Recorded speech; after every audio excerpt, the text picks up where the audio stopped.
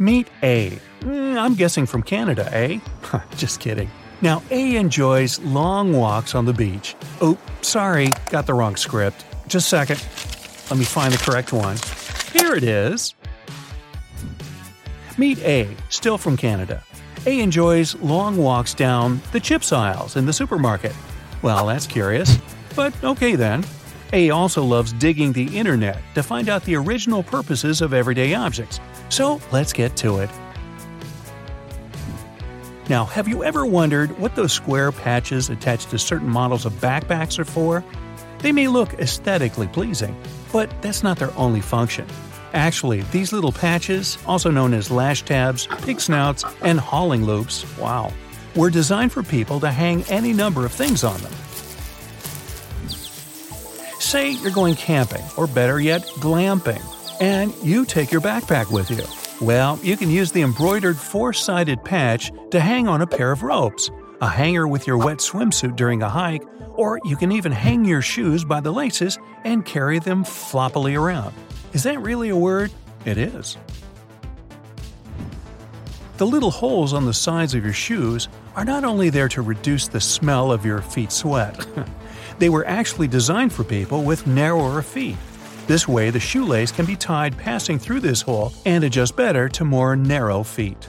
In any case, you can always try to pass your lace through there if you want to give an impression of having narrower feet. Now, back to A. It's time for A's favorite moment of the week, a trip to the supermarket to buy some potato chips. What, no poutine? If you've ever tried making crispy curved chips in your home oven, you probably had a confusing experience, to say the least.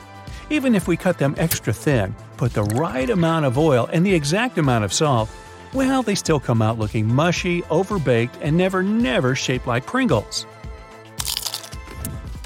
The truth is, it takes a little extra something to make chips exactly like the ones we buy in stores. According to chips experts, potato chip design was something that was carefully studied and researched before they achieved the ideal formula. For starters, that curvy shape we consciously and unconsciously associate with chips has an incredible scientific name: hyperbolic paraboloid. I came down with that once, but I took something and got better. This shape was believed to prevent some of the chip's biggest problems. First, they would break down into pieces once put into a bag, and second, they would become stale after a few days inside a packet. And this is where the famous curvy shape helps out. Cardboard boxes have waves inside their walls that give them the structure they need to carry heavy objects inside.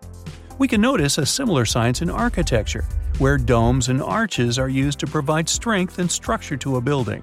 Well, this is exactly the mindset behind curvy chips. Speaking of chips, we're in a crunch here, so let's move on. Permanent markers.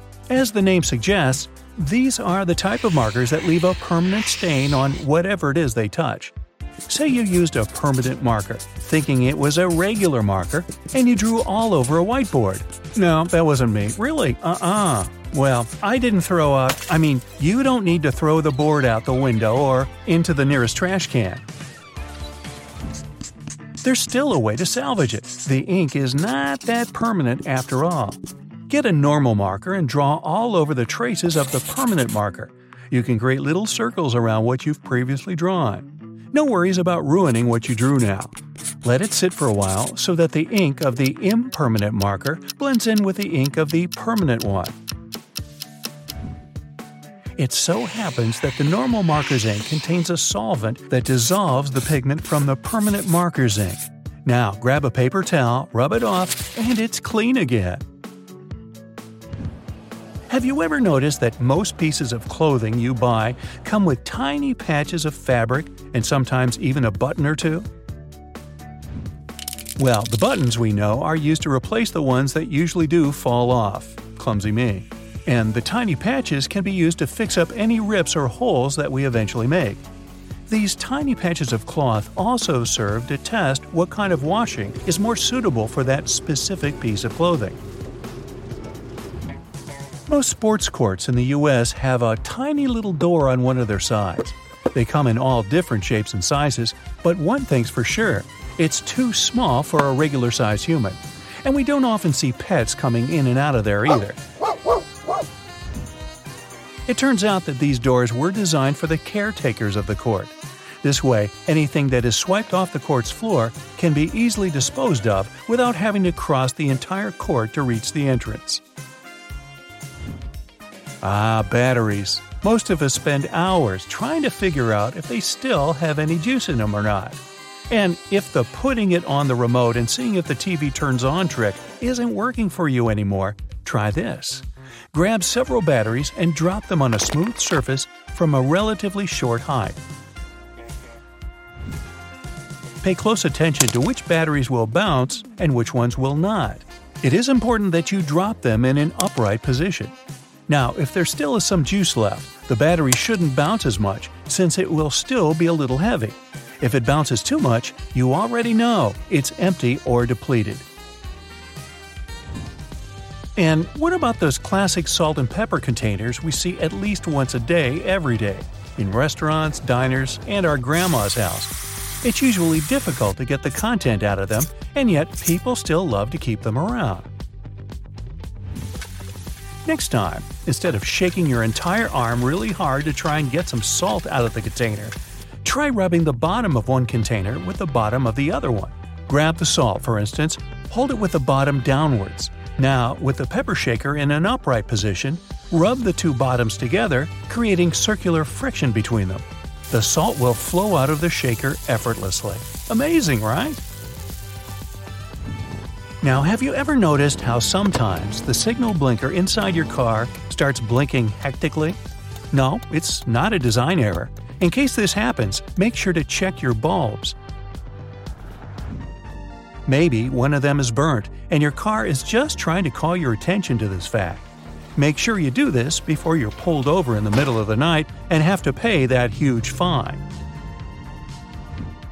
Ooh, did you know that the little flaps on each side of the top of the juice box are there for a very specific purpose?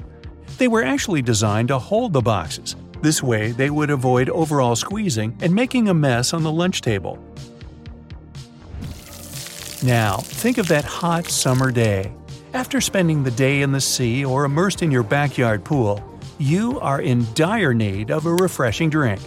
If you kept any mason jars hidden in your cupboards, now is the time to take them out. If you own a blender with a screw on the bottom, this will work out just fine. Pro tip for you: mason jars can actually be screwed onto your blender. So this way, you can mix that delicious fruit juice or smoothie directly into your mason jar. For this, you'd have to take the blender's mouth out and then screw it directly into the mason jar before screwing it into your blender. Now press the smoothie function and enjoy all those nutrients. Some plastic milk cartons have an indentation on them that is sort of an upgrade from the traditional paper cartons. This circular indentation near the base is there for a reason. Oh my, what could that be? Well, firstly, the indentation will pop outwards in case the milk has gone bad. So, no more drinking spoiled milk for you. Secondly, if you drop the milk on the floor, it will help to absorb some impact, reducing the risk of the bottle bursting open. Neat, right? Well, that's all I've got for this one. I do recommend you give these a try and tell us all about it in the comments below.